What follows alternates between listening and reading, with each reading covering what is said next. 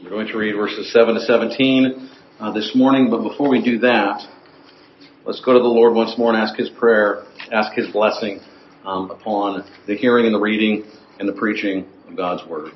Let's pray. Our gracious Heavenly Father, we come again before You this morning.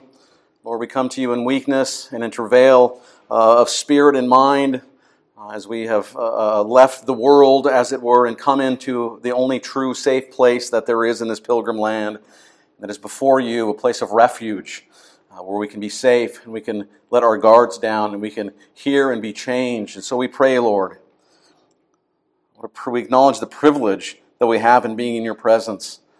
We pray, give us ears to hear and eyes to see and open hearts to receive from You now. Lord, we do pray, arrest our attentions and remove all those distractions that swirl around in our minds. Help us to hear and to receive.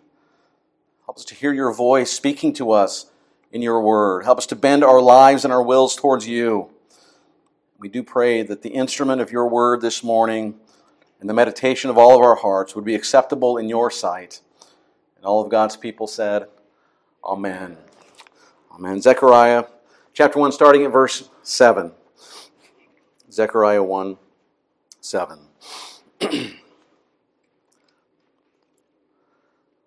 On the 24th day of the 11th month, which is the month of Shabbat, in the second year of Darius, the word of the Lord came to the prophet Zechariah, the son of Berechiah, son of Iddo, saying, I saw in the night, and behold, a man riding on a red horse. He was standing among the myrtle trees in the glen. Behind him were red, sorrel, and white horses. Then I said, What are these, my Lord? And the angel who talked with me said to me, I will show you what they are. So the man who was standing among the myrtle trees answered, These are they whom the Lord has sent to patrol the earth. And they answered, The angel of the Lord who was standing among the myrtle trees and said, We have patrolled the earth, and behold, all the earth remains at rest. Then the angel of the Lord said, O Lord of hosts, how long will You have no mercy on Jerusalem and the cities of Judah, against which You have been angry these 70 years? And the Lord answered gracious and comforting words to the angel who talked with me. And so the angel who talked with me said to me, Cry out. Thus says the Lord of hosts, I am exceedingly jealous for Jerusalem and for Zion, and I am exceedingly angry with the nations that are at ease. For while I was angry but a little, they furthered the disaster. Therefore, thus says the Lord, I have returned to Jerusalem with mercy. My house shall be built in it, declares the Lord of hosts. And the measuring line shall be stretched out over Jerusalem. Cry out again. Thus says the Lord of hosts, my city shall again overflow with prosperity, and the Lord will again comfort Zion, and again choose Jerusalem. So far the reading of God's holy and inspired and infallible word. May He indeed add His blessing upon it as we look at it now. Do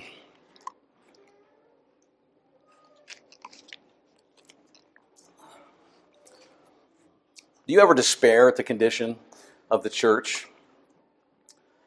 At the seeming lack of impact that the church has and the people of God, the lack of impact that the people of God have in this world? Or at the persecution of God's people? At the infighting and abandonment of biblical morality of so many? How can it be? How long will this continue? We're God's people, after all. Has God abandoned His people? Why am I so weak and irrelevant? Why do I suffer? And the ungodly are so powerful and strong. Well, this concern is not new. These questions aren't new to the people of God in our day. It was the same even way back in Zechariah's time. The title of this series, as we look through this wonderful and difficult book of Zechariah, is Longing for God in a Discouraging World, because that is indeed what we see throughout Zechariah. The people of God, you will recall, are subjugated to the Persians at the time. They were persecuted. The temple that was rebuilt was pathetic and small compared to the glories of the original temple. And they're asking, the people of God during the restoration period, as they've come back to the land, they're asking, has God abandoned us? Where is God? How long, O Lord? And in one sense, the answer is that this angst and frustration is simply part of the human experience.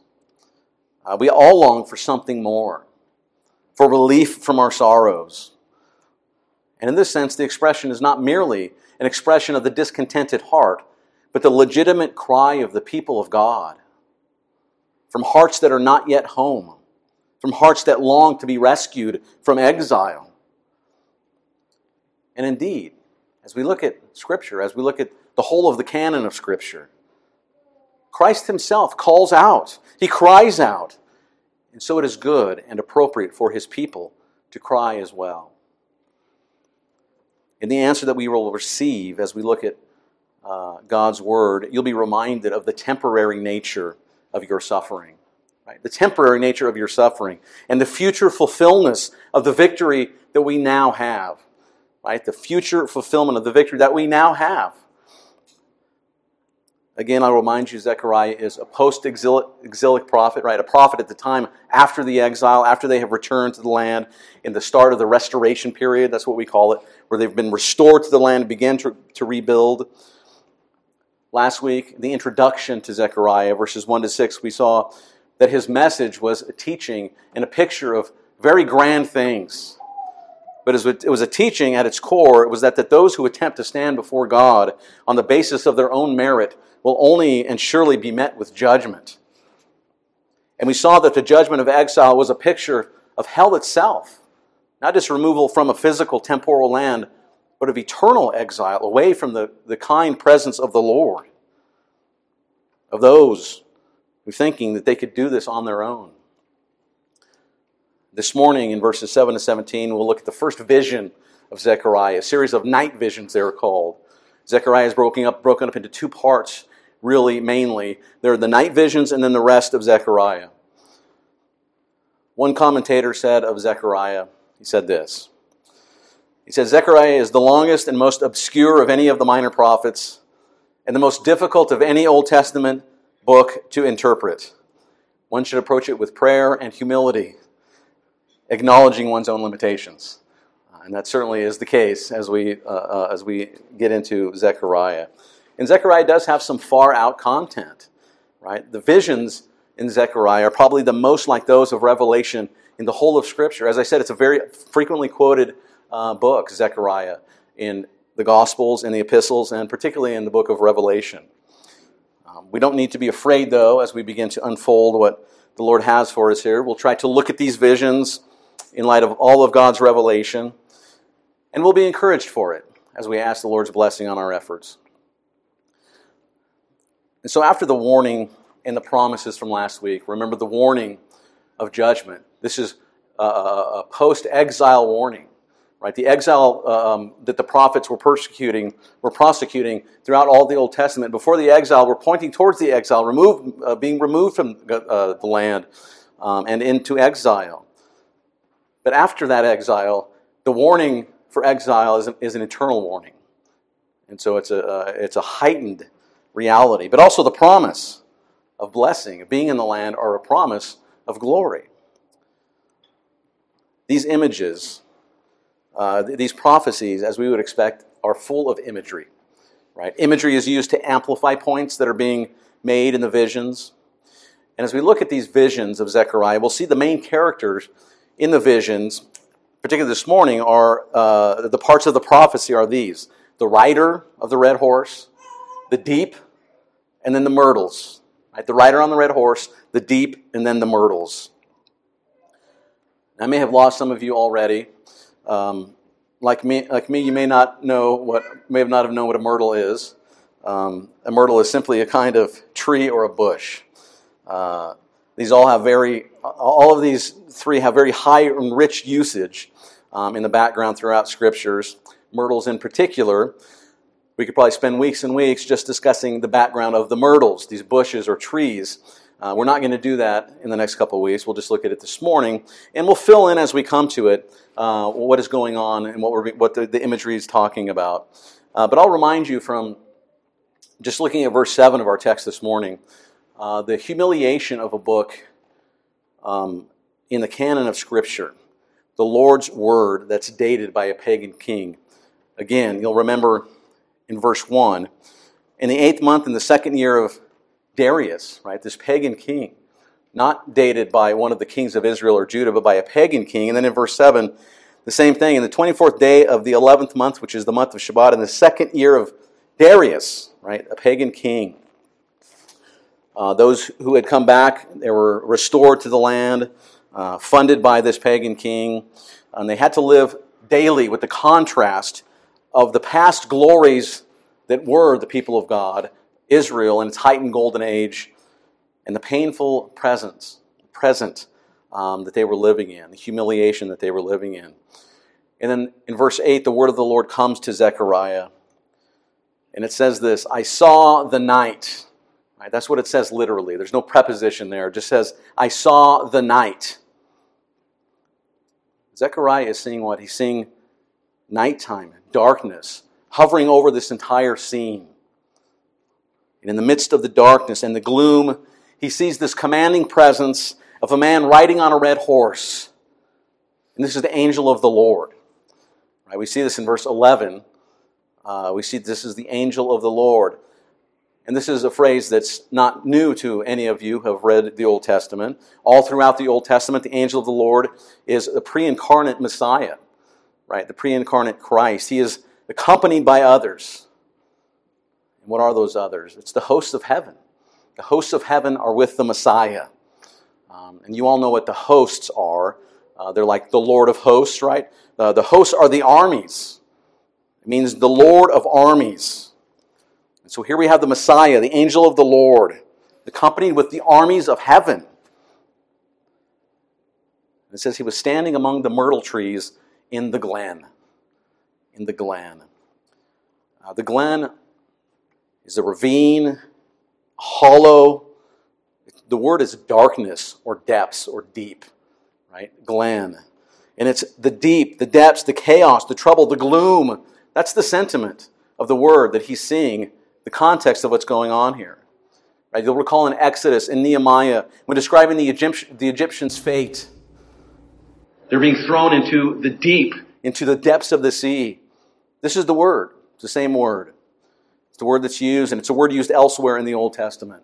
Right? It's the word that's used in Psalm 68 and Psalm 69, and in Jonah 2, right? Speaking of the deep sea, or the depths of the Nile, in Exodus 15:5. When speaking of the exodus of the Israelites. And it's a word that's paralleled linguistically with the darkness or deep in Genesis 1, right? And darkness was over the face of the deep. Darkness was over the face of the deep. That's what should come to mind. All these different flavors, all these different sentiments. The rider of the red horse was standing among the myrtle trees in the darkness above the chaos. Over the dark deep of the gloom stands the Messiah. That's the picture. And it says, and behind him were red, sorrel, and white horses. And I know at least some of you are asking the question I did when I read this verse, and that is, what is sorrel? And what is sorrel? And I don't think it's just me. I know that I am artistically bankrupt, and my range of comprehension regarding the color spectrum is quite limited.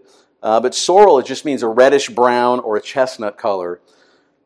The word options for colors in Hebrew are limited, but this is what most scholars believe that this is what this means, a reddish brown color. And so think of the picture, this divisions of horses and their color and the imagery that's going on there. The image of power and fire, reddish brown and red and white are displayed. And so if we back up and we think about that, where else do we encounter the angel of the Lord, trees or bushes, and a driving, consuming fire? Well, where's the first place your mind goes to? At the beginning of Israel's Exodus, right? In the burning bush, which was engulfed in a consuming fire. But the fire did not consume the bush. And the angel of the Lord was there. and revealed to Moses that glorious name. I am. I am. If we had time, we could look at the commander of the army of the Lord in Joshua 5. Remember that Joshua encounters this figure. And even think of the Old Testament Feast of Booths or Feast of Tabernacles. It's also called the Feast of Ingathering, and it signifies the future ingathering of God's people. And it's represented by the construction of tabernacles or booths, right? And they're made with what? Myrtle trees. Myrtle trees. And the glory flower of the myrtle, which was expressive of God's presence, right? The flower with his people in the myrtles, right? And these are all these overlaying imagery and concepts and themes. And it's in fact, it's interesting that the name for myrtle in Hebrew is hadass, is almost identical to a Hebrew word for glory, hadar. And if you study this Feast of Myrtle, the myrtle was a picture and a promise of just that, God's presence with his people. God's presence with his people. The glory flower with his people in these booths. And in Zechariah's vision, we see the Messiah is among them. The Messiah. Earth is covered by darkness, and the Messiah is among the myrtles, along with the legions of heaven. The victory of Messiah over the chaos is what we're seeing. The victory of the Messiah over the chaos in the presence of his people. What a picture. Right? Is that comforting? Is that encouraging? It is to me. And then in verse 9, the question comes, what are these things? What are these things? And the answer comes in verse 10. It says, they are the armies of the Lord, surveying, patrolling under the direct divine command of God, right? The world. And it's kind of like Genesis 28. You remember that incident of Jacob, and he sees the angels ascending and descending to and from heaven, right? Jacob's ladder. Angels going up and down the ladder to do God's will, just like the mounted angels here in Zechariah. And then in verse 11, it says, and they answered the angel of the Lord, who was standing among the myrtles, all the nations are at rest. You think, well, wait a minute. The ungodly at ease, right? The nations? How can the chaos of the nations be at rest? How can the evil nations, the deep, be at rest, at peace? While the nation of the covenant people of God is just the opposite. It's in disarray. It's seemingly in defeat and in weakness. And this is a paradoxical picture that we see. And then in verse 12, notice gloriously, the Messiah intercedes. You see that? In verse 12. Then the angel of the Lord said, O Lord of hosts, how long? How long? And this was the great question of the Old Testament prophets, remember? It is the same question that we ask today, right? We say it can't get any worse, but it does.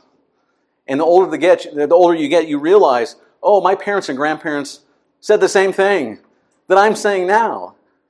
It just keeps getting worse and worse. How long, O Lord, we ask? The Messiah asked the question, how long will you have no mercy on your people? Wow. In verse 13 to 17, God answers. It says, gracious and comforting, good words, soul-easing words. He says, I am exceedingly jealous. He is jealous for his people.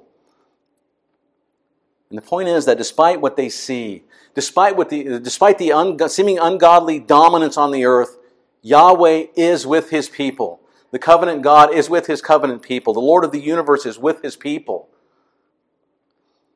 And this is the crucial affirmation of God's presence with his people. I am with you. I am with you.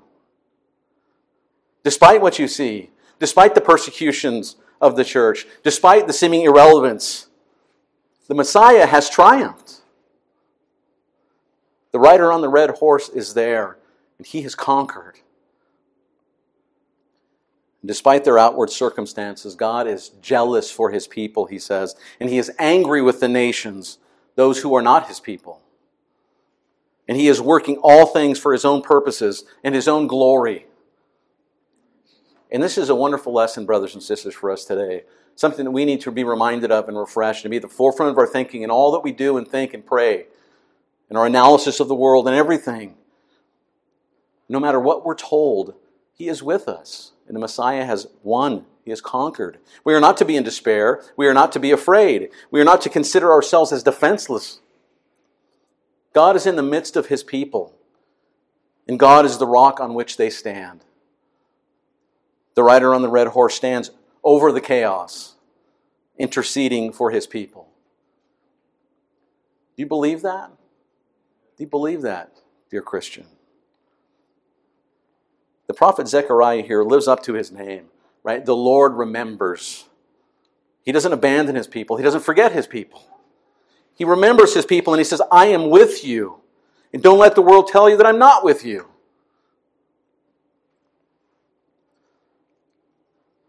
Remember that event in 2 Kings chapter 6, 6:16, I believe, where the prophet was shown the spiritual realm. His eyes were open.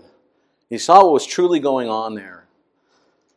And he says, do not be afraid, for those who are with us are more than those who are with them. And his eyes were opened. And he saw the horses and the chariots of fire all around. What a glorious picture, brothers and sisters. We'll see as we go forward in Zechariah that most glorious declaration of the Lord as a wall of fire around his people and the glory in their midst. Right? We must believe these things because they are true. Oh, that we would have the eyes of faith, right? The eyes of faith. And see that God is with his people, defending his people, directing them, guiding them, bringing everything upon them for their good and for his glory. Even when we don't, especially when we don't understand it. And that right now, we are surrounded by the legions of God. And that over the chaos, and despite the persecution, despite the so-called irrelevance of the church and his people, despite all of that the rider on the red horse is victorious over the chaos, in the gloom, and the dark. That's the message of the Christian's hope. Right? The victory of Christ himself. Verse 16 says, the Lord says, I have returned to Jerusalem with mercy. My house shall be built in it, and the measuring line shall be stretched out. Right? Notice, again, verse 14 and 15. I am with my people. And then now in this verse, I will be with them. Right? The promises of the restoration and the temple, they're not fulfilled in Zechariah's time. Right? We talked about this last time. They're not fulfilled in his time. This was an initial fulfillment. But they pointed to what? They pointed to a greater fulfillment, that there will be a new temple. The rider will be the temple. Right? We know this. The rider is the temple. In the second chapter of John, we see this. John chapter 2, starting at verse 18.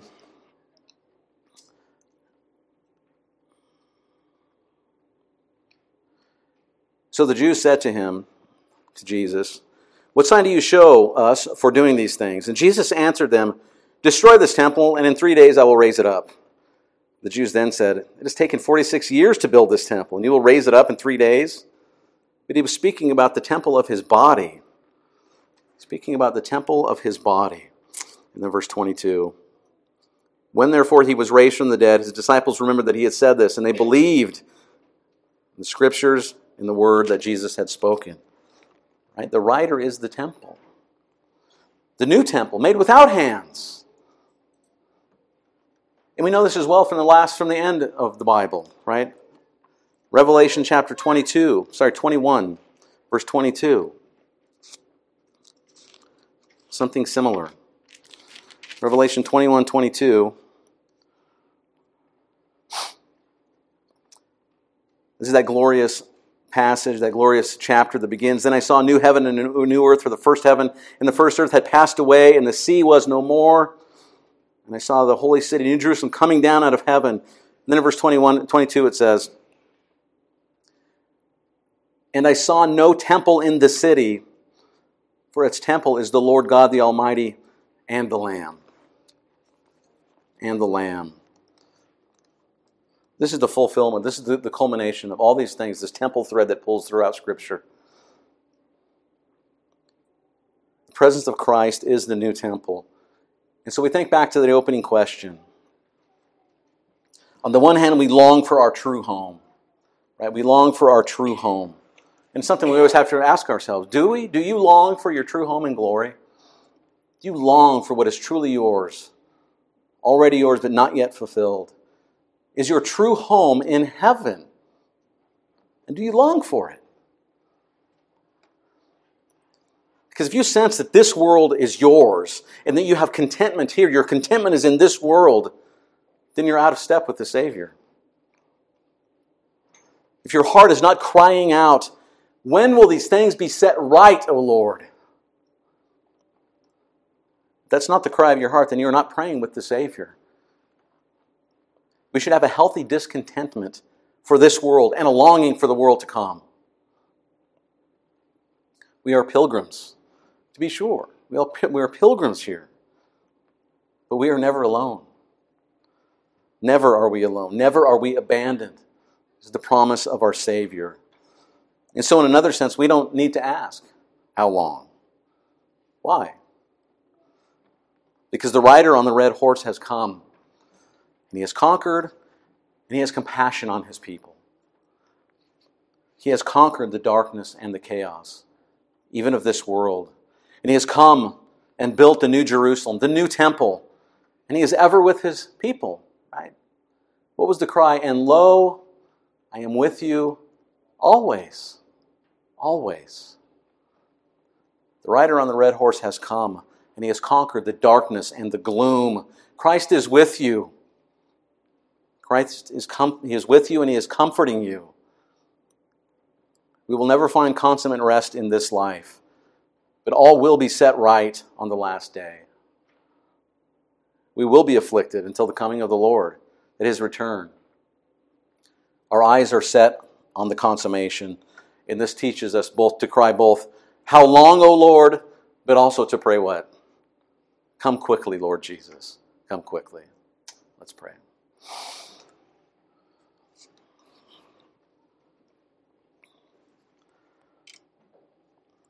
Our Heavenly Father, we give you praise and thanks for your wonderful work amongst the children of men. We thank you that you have condescended to speak to us in this word. Lord, we pray that you would help us to understand what you have given us there and to believe what you tell us in that word. Lord, we pray that you would bless us in the difficulties of this life. Help us to set our hearts and our minds and our focus upon Jesus, the victor, our prophet, priest, and king. Lord, we pray, comfort our hearts. Help us with good and comforting words. Lord, and we thank you that we are new creations, and we pray that you would help us to ever live as new creations that you've raised us to be. Pray this all in Christ's name. Amen.